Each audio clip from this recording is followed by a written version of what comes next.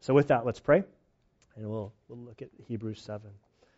Father, we do thank you and praise you for this day. We thank you for this marvelous letter of Hebrews. It is a sophisticated, apologetic, defending that Jesus is indeed the Messiah, the promised one. And Lord, there's so much beauty in this book. There's some places that are just hard sledding, like last week was difficult for us. But Lord, we understand that the author is making a strong case towards Jesus. And so, Father, as we open up the Word this morning, we ask that by your Spirit you would illuminate the meaning of your Word here. We pray that you would help us to understand the significance of what is being said and how it applies to our life this day. We pray, Father, that you would help us to understand what Christ has done on our behalf, that he has paid the debt in full, that we have access to you, that we have a greater hope than anything that could be offered to us in him. And so, Father, we pray that you would do a work in our lives this day. May we grow to know you ever more through the teaching of your word. And it's in Christ's good name we pray. Amen. Hebrews chapter 7, verse 18. For on the one hand, there is a setting aside of a former commandment because of its weakness and uselessness. For the law made nothing perfect. And on the other hand, there is a bringing in of a better hope, through which we draw near to God. And inasmuch as it was not without an oath, for they indeed became priests without an oath, but he with an oath, through the one who said to him, the Lord has sworn and will not change his mind. You are a priest forever. So much the more also Jesus has become the guarantee of a better covenant. The former priests, on the one hand, existed in greater numbers because they were prevented by death from continuing. But Jesus, on the other hand, because he continues forever, holds his priesthood permanently. Therefore he is able also to save forever those who draw near to God through him, since he always lives to make intercession for them. For it was fitting for us to have such a high priest, holy, innocent, undefiled, separated from sinners, and exalted above the heavens, who does not need daily, like those high priests, to offer up sacrifices, first for his own sins and for the sins of the people, because this he did once for all when he offered up himself. For the law appoints men as high priests who are weak, but the word of the oath, which came after the law, appoints a son made perfect forever. Father, we do thank you for your word. We ask that you would help us now. And it's in Christ's good name we pray. Amen. A few weeks ago, I mentioned at the end of chapter 6 how the author sort of makes this case that when Jesus came, he basically ripped out the old and started fresh with something new. I referenced this little project for the flooding that I have going on in the back of my house, and I hired somebody else to do something what I'm terrible at doing, and that's anything in construction that requires things like terms like plumb, square, level, these things. And so I had to do this retaining wall. And if I was to do a retaining wall, I go, hey, it's flat enough. Let's just start throwing bricks there, and we'll balance them. And kind of, at the end of the day, we would not have a good retaining wall. We would probably have a pile of bricks the first rain. And this last week, the project's done. I was just so impressed with this young guy who did the work, hard, backbreaking work that that first layer of bricks, he's out there with multiple levels and his mallet, making sure that first row of bricks is perfect. And I look at the poor guy and I'm like, that just looks so terrible. And it's so important to get that first level done. Then once that first level was done, it seemed like it was pretty much easy. It was just a matter of laying all the other ones there. I bring this up because last week, biblically speaking, we did some heavy lifting. We were getting the foundation laid. I'm thankful that you all came back after last week, but it was a difficult passage. I didn't see any way around it.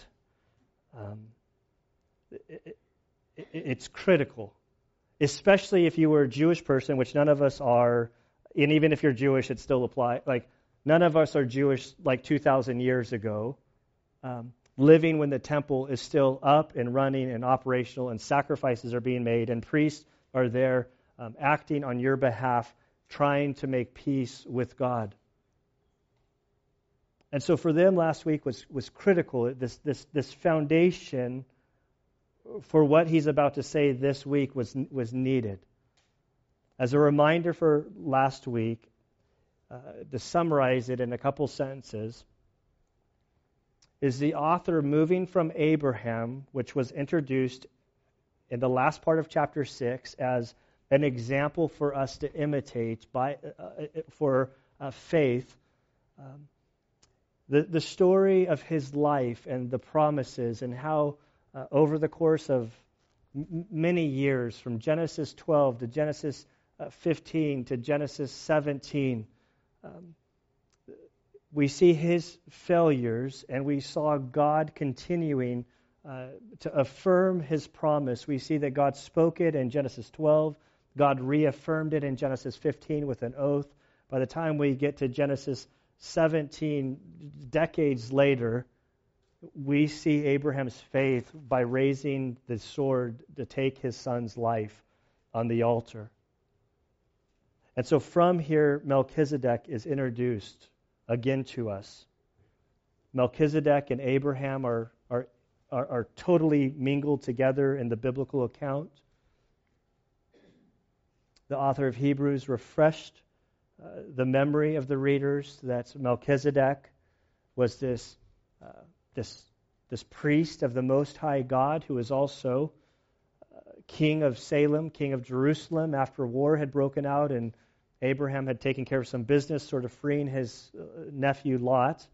As he was approaching the east side of Jerusalem, this high priest came down, offered wine and bread, offered a blessing to Abraham.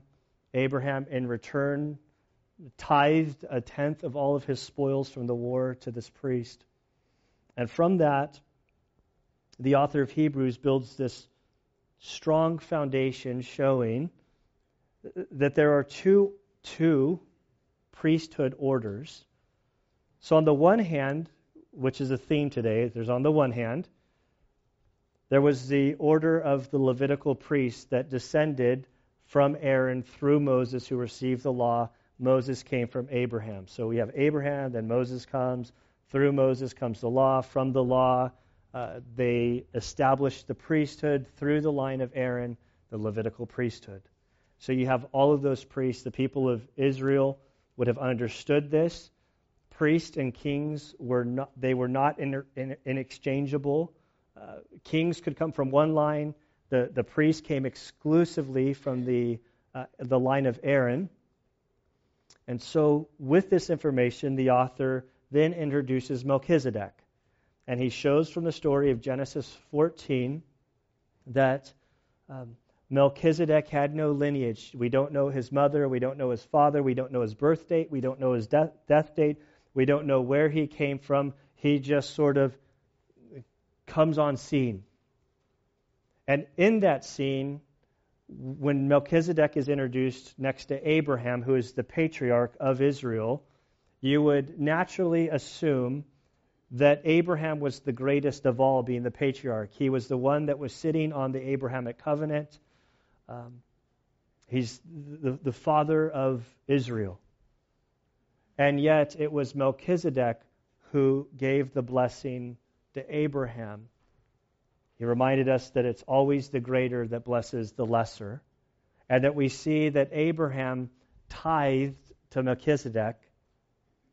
And so he showed us that basically in Abraham's DNA existed, years down the road, Aaron, or existed Moses, then Aaron, then the priests who collect tithes from the people. And so he says, in actuality, the priests today who are collecting your tithes from amongst their brethren, they were in the loins of Abraham who gave the tithe to Melchizedek. So actually, they even humbled themselves and gave this offering to this greater priesthood. He quoted in verse 17 from Psalm 110, verse 4, which will happen again today, from this messianic promise that's written by David many, many years after Abraham. We see this prophecy concerning the Messiah, that the Messiah will be of the priesthood of Melchizedek, and that they will have a perpetual priesthood. So he laid the foundation. Today gets so much easier. Today's passage, if you've done the heavy lifting and you've sweat and bled trying to understand the first 17 verses, the last half of Hebrews 7 is I caught myself getting emotional reading it this morning. That it's powerful what Christ has done. We are not under the Mosaic law. And there's going to be a bunch of compare and contrast as we work through the passage. There's going to be on the one hand, and then on the other hand, I always think of Fiddler on the Roof, when he's talking about his daughter. He's like, on the one hand, there's this. And on the other hand, he's like, there is no other hand. It's a funny story, but we'll see this logic kind of going back and forth. He's going to be comparing and contrasting really the Melchizedek priesthood order to the Levitical priesthood order. And he's going to start with the law. Verse 18, for on the one hand, there is a setting aside of a former commandment because of its weakness and uselessness. For the law made nothing perfect. So on the one hand, there's the law. There's Moses' teaching. It's almost offensive. I found myself pushing back on this, but I'm like, this is the Word of God. I can't really push back on the statement that it's uselessness.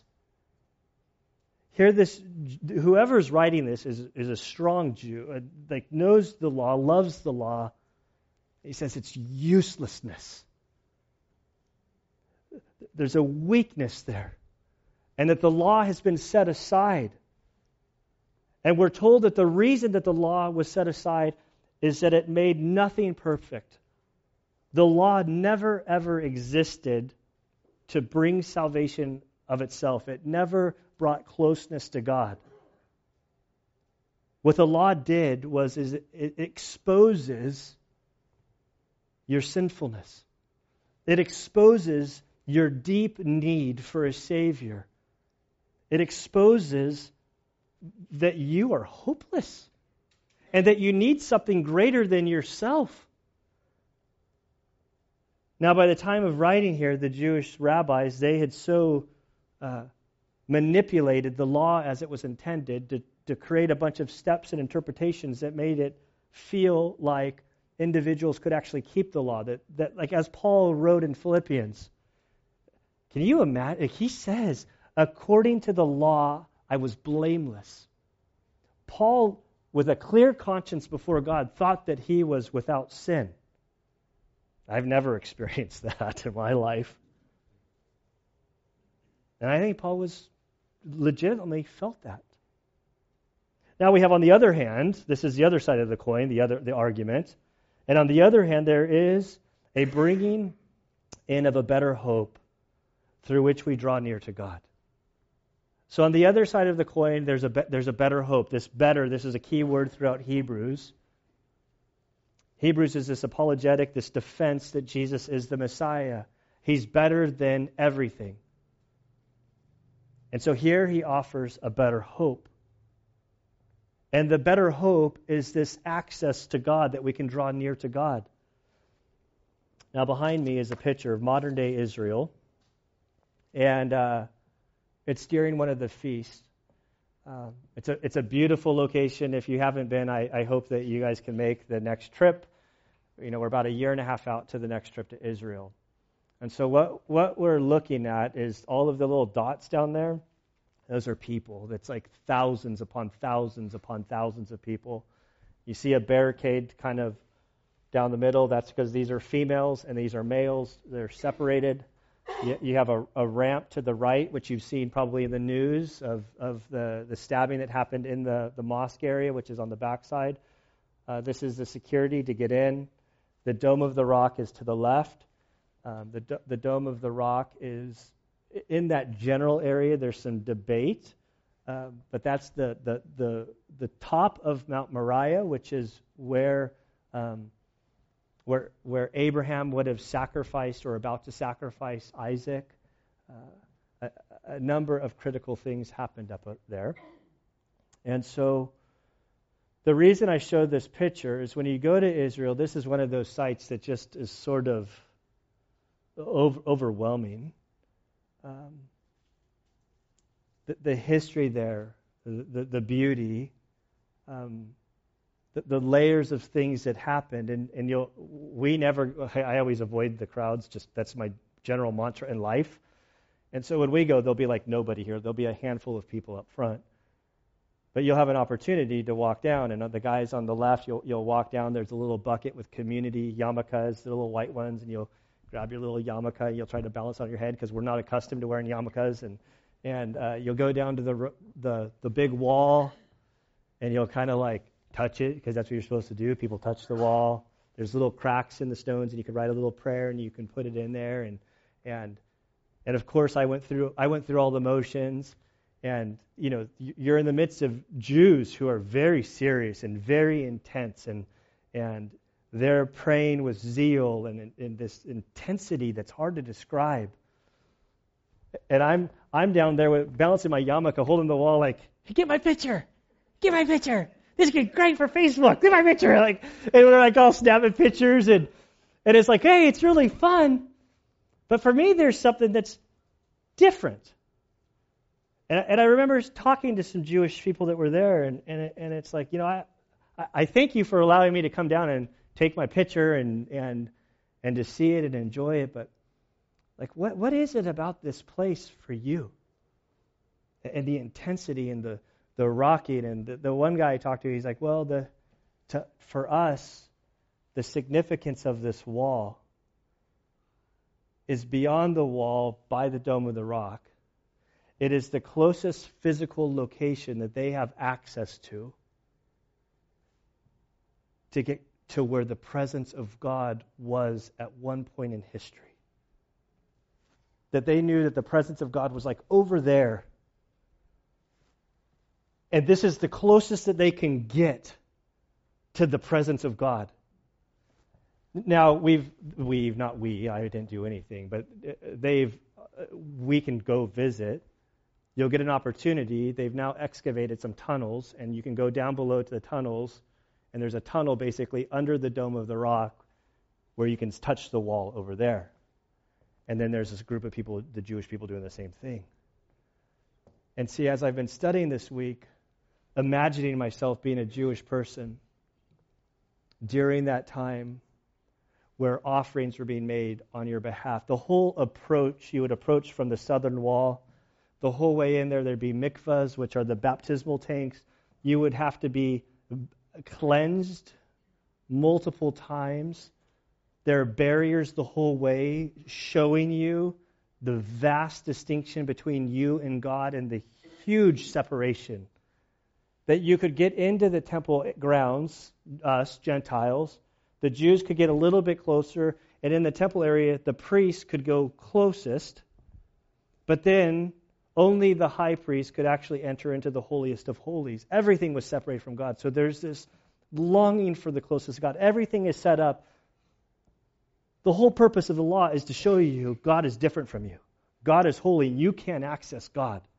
And the priest's job, they stood there to make these sacrifices continually over and over and over again, hoping to appease for your sins so that you might have favor with God.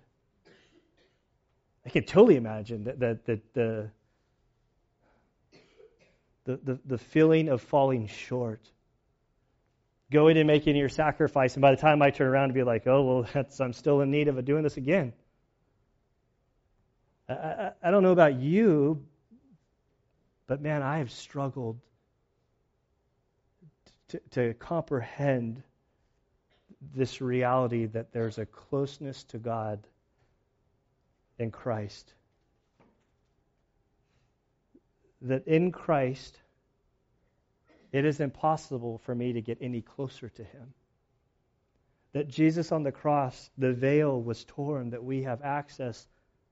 And so when I go to the wall and I'm taking my selfies, the reason I'm like that is because as a Christian, I'm told that when I believed in Christ, that the Spirit of God sealed me and that God's Spirit is within me.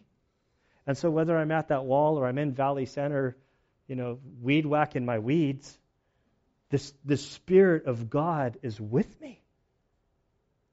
This is talk about a better hope through which we draw near to God. And the author's making the case, with this access through Jesus, who's the Messiah, why in the world would you drift back to a system that shows you and reminds you that you're separate from God and that you can't get as close as you need to be? And so from the law, he's going to transition to the priest. In verse 20, he writes, and inasmuch as it was not without an oath, speaking about the priest, for they indeed became priests without an oath. Okay.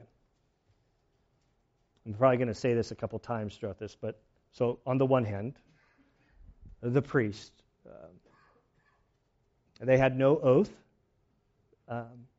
How they became priests is that when Moses created sort of the structure of Israel, there was Aaron, and from Aaron, the Levitical priesthood would come from. And so basically, if you were born as a male under Aaron, you're a priest. No, don't worry, son, what you're about to do when you grow up. You're a priest. That's what you do.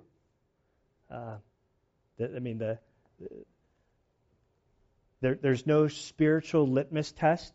You could study under different rabbis to get higher credentials or better credentials, but essentially, if your bloodline said you were a priest, you were a priest.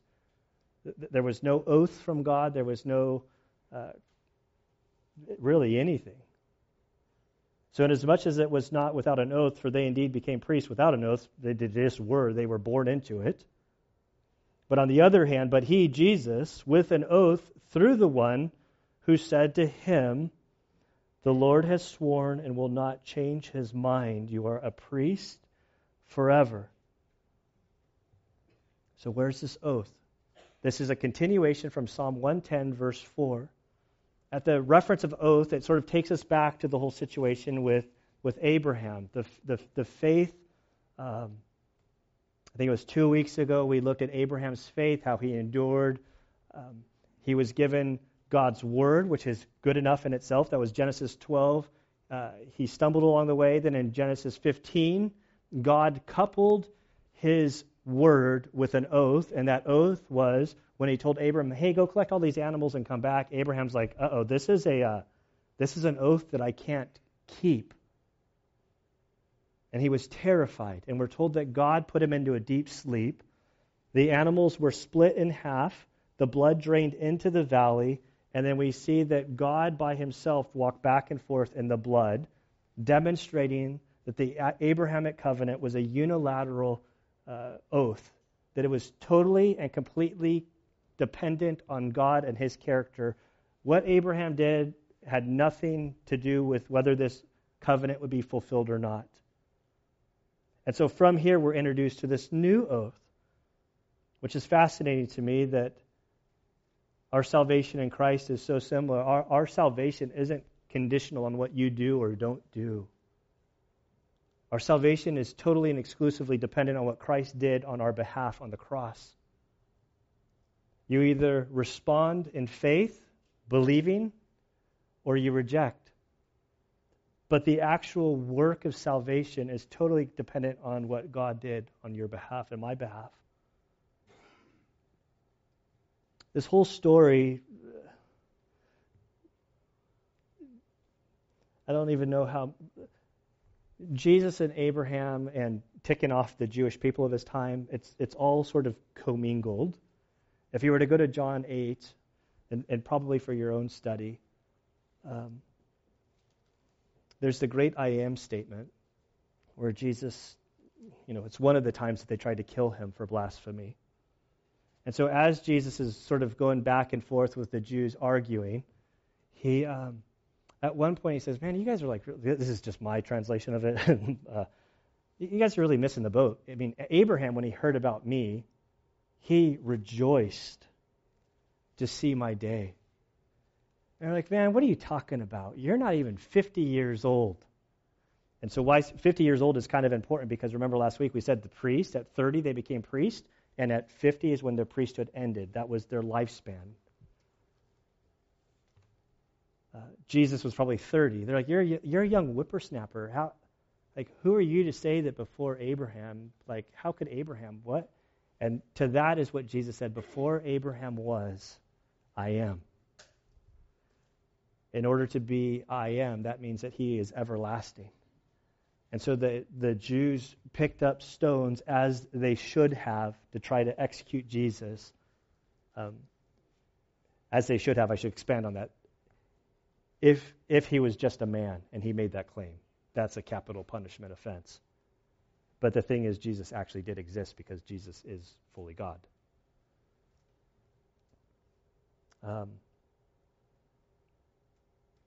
So back to this. So on the one hand, there's no oath with the Levitical priests. On the other hand, there's an oath, Psalm 110, verse 4. Then the oath is that the Father is speaking, coming through King David, speaking of the future Messiah, says, the Lord has sworn and will not change his mind. You are a priest forever of the order of Melchizedek. So much more also, Jesus has become the guarantee of a better covenant. This is the unilateral covenant.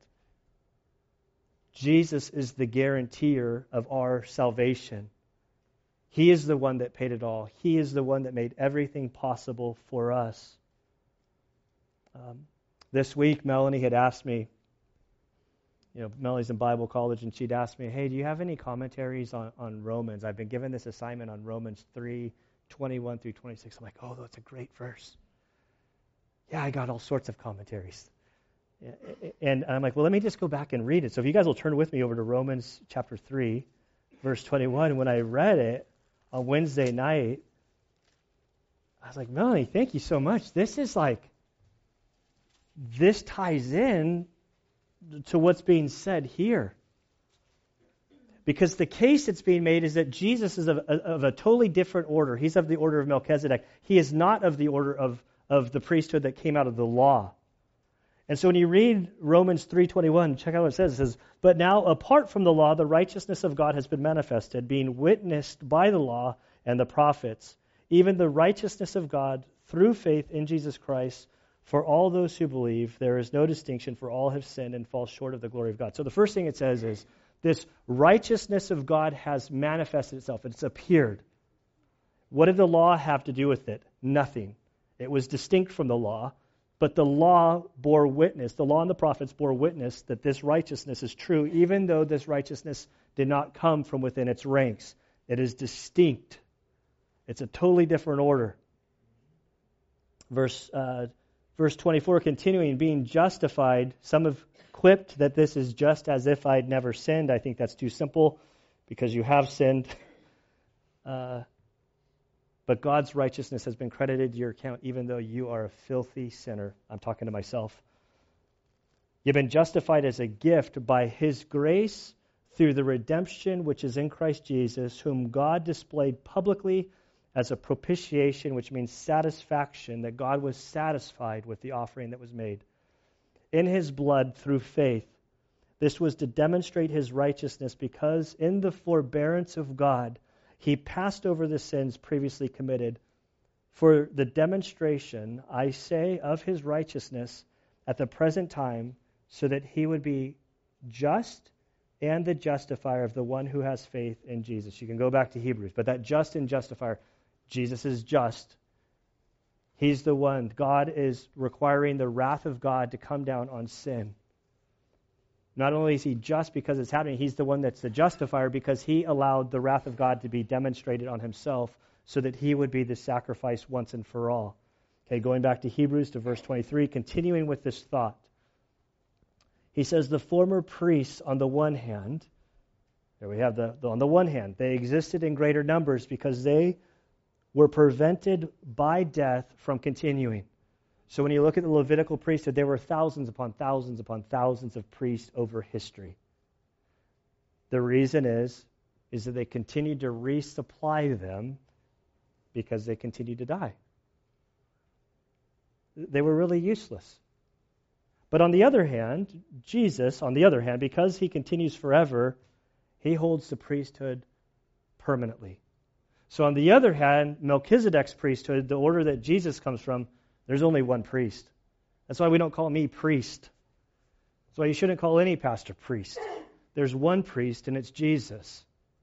And he exists perpetually forever as the one and only priest. Therefore, verse 25, he is able to save forever those who draw near to God through him, since he always lives to make intercession for them. So this is beautiful. Because Jesus is a perpetual priest, because he has an oath, when you go to him, you're able to draw near to God because he's a better hope. But the salvation he offers is permanent. I think of this Psalm 51, a beautiful psalm of repentance. But David prays, Lord, don't take your Spirit from me like that it would disappear. We as Christians, if you've received the Spirit, you're sealed by the Spirit. God's not going to take it from you. Or take him from you, I should say. If you're in Christ, it's a permanent salvation. And also that he intercedes for us. Imagine that the creator of the universe is at heaven with the Father. It blows my mind to think that Jesus is up there praying for me and you. Romans 8:34 says the same thing, that he's interceding. Also, we're told in 1 John 2, 1 through 2, that each of us in Christ have the most powerful attorney on retainer. We're told that Jesus is our advocate in heaven. An advocate is an attorney. And if you go to the scene in Revelation, you see that the accuser, Satan, is before the Father accusing each of us of our sins, of our guiltiness. Totally accurate, because we're all sinners. We all fall short. We all miss the mark.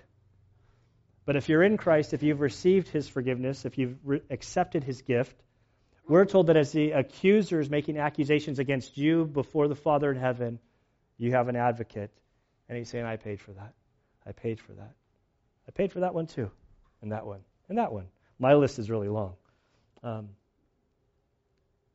But Jesus' righteousness has been imputed to my account so that when God sees me, he sees the blood that was shed on the cross on my behalf. It's beautiful. Now he's going to look at Jesus.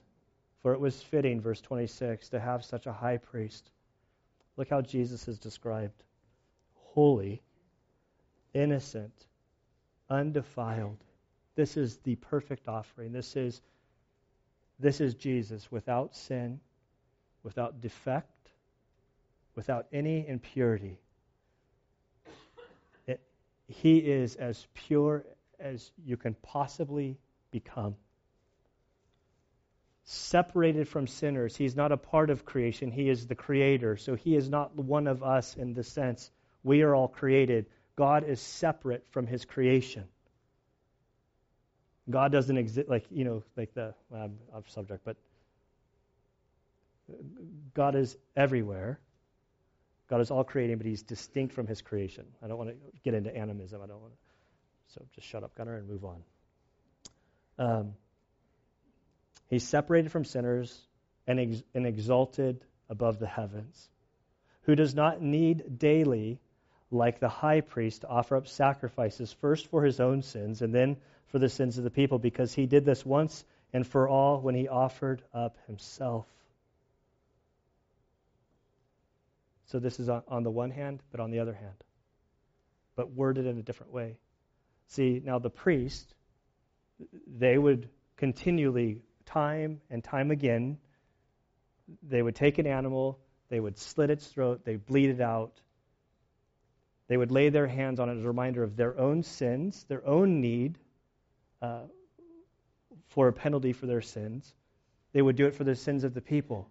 And they would do it perpetually because there was never anything accomplished in their sacrificial system. But on the other hand, Jesus, how many sacrifices did he make? He did it once. Not for himself, because there was no need for him to make a sacrifice for himself, because he was sinless. He was pure. He was undefiled.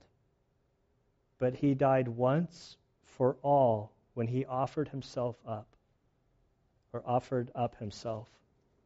For the law appoints men as high priests who are weak, but the word of the oath which came after the law appoints a son made perfect forever. So there's three reasons in this section given for the superiority of Christ as high priest. Number one, he is sinless in nature and character. Number two, his sacrifice was once and for all, period. Totally sufficient for our sins, for payment. Number three, Jesus is superior in power and nature. He is perfect perpetually. Why in the world would we go back to anything else? Yet it's been said that after every revival, man drifts back away from God. I want to end with a story that Jesus told. If you'd turn with me to Luke chapter 18, to sort of lead into communion. Jesus tells a parable, I think contrasting what they had turned the law into compared to what the law was supposed to do. And so in Luke chapter 18, verse 9, we read, and he, that's Jesus, also told this parable to some of the people who trusted in themselves that they were righteous and viewed others with contempt. So he's talking to Pharisees. He's talking to Paul the Apostle, who said that according to the law he was blameless, how they'd worked out this whole system to sort of manipulate the law to build themselves up. And he says in verse 10, 2 men went up to the temple to pray, one a Pharisee and the other a tax collector. There's nothing worse than a tax collector. You legally could lie to a tax collector because they were such scoundrels. A family member would automatically just disown somebody if they were a tax collector.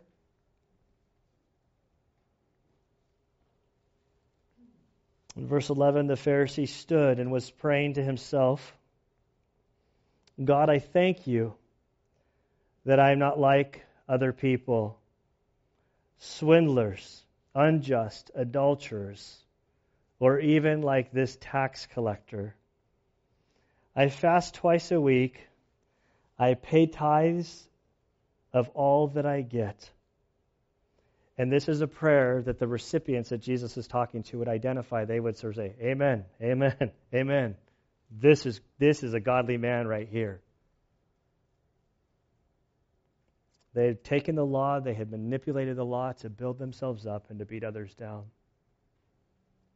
But then in verse 13 we come to the tax collector. And this tax collector had experienced exactly what the law was designed to do. But the tax collector, standing some distance away, was even unwilling to lift up his eyes to heaven, but was beating his breast, saying, God, be merciful to me, the sinner. And Jesus said, I tell you, this man went to his house justified rather than the other, for everyone who exalts himself will be humbled, but he who humbles himself will be exalted. So if you allow the Word of God, if you allow the law to function as it was intended, we so easily say, I need to keep the Ten Commandments. When you start reviewing the Ten Commandments, if we're honest with ourselves, none of us can keep any of them. If you make a good, solid, college attempt at trying to keep the law of the Old Testament, it won't take you long to realize what a terrible failure you are and how sinful you are within. And if you allow yourself to be honest and to evaluate who you are deep within you, when you experience the gospel, when you hear the good news that Jesus came apart from the law, not as a continuation of the law, that he did what you can't do, that it was totally, completely contingent on his ability, not yours. That he would go to Calvary, that he would be nailed to that cross, that the weight of God's wrath would be laid upon him for the sin of the world, and that he would absorb it totally and completely, so that the wrath of God was satisfied. We're told that he went to the grave, and on the third day he rose, he'd conquered death, to show his eternal priesthood. And this is the priest that we're called to serve. This order of grace, it's more than my brain can really fathom. As I read through Hebrews, two things have really gripped me through this study so far. The first is to pay attention to what God has said. I'm convicted more and more to be a student of the Word, to allow the Word of God to speak into my life, to minister to my soul, to humble me, and to be really sensitive to His words. And then the second thing that is jumping out is to cling to what God has done. Don't cling to your own works. Don't cling to your own capacity, your own goodness. You don't have any. That we're to cling to the cross. We're to cling to what Jesus has done. And so today we're going to take communion. I'm going to ask the guys to come forward as we take communion. And as they distribute the elements, I think it's a good time for us just to pause and to reflect, to confess your sin. If you've never trusted in Christ, it's as simple as believing. And so just take this time as they're passing out the elements to reflect inward and hold on to the elements, and we'll say a few more things.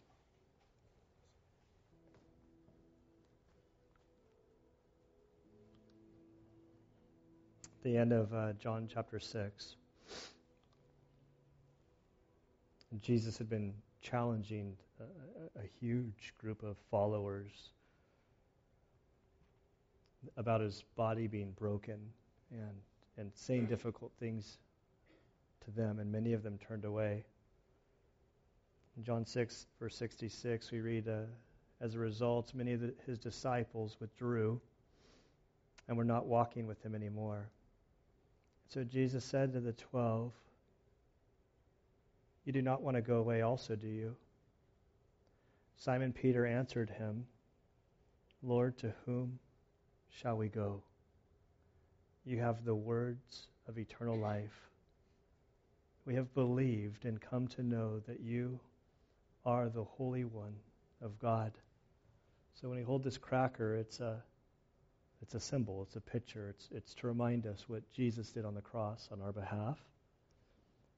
The juice is really a reminder of this new covenant, this better covenant of hope that we have with Him. Access to God. It's a reminder, it's a picture of the gospel.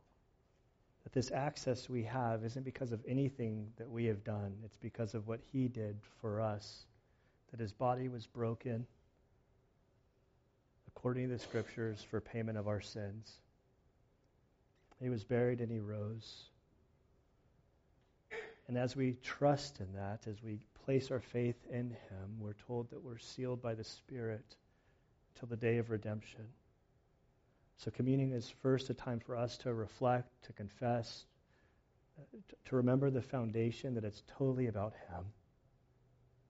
We're also challenged to, as we take this, to proclaim the good news that there's a dying world out there, or I should say there's a dead world out there spiritually, and that God has chosen us, his followers, to be his ambassadors, and that we're called to go and to tell of what he has done. And so, Father, as we take communion today, we ask that you would renew within our hearts a passion for what you have done for us. Lord, I ask that you would help us to understand the magnitude of what you have done. Father, I pray that you would free us from the bondage of thinking that in Christ we are still slaves to sin, that we're still under condemnation.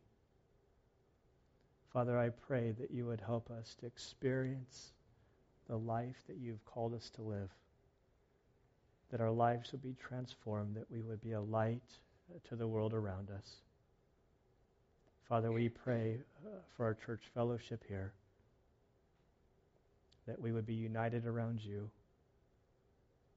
that we would be united in the mission of growing in our relationship with you and going to the lost around us. Father, we thank you for all that you've done for us. You have blessed us with every spiritual blessing in Christ. And it's in his name we pray. Amen.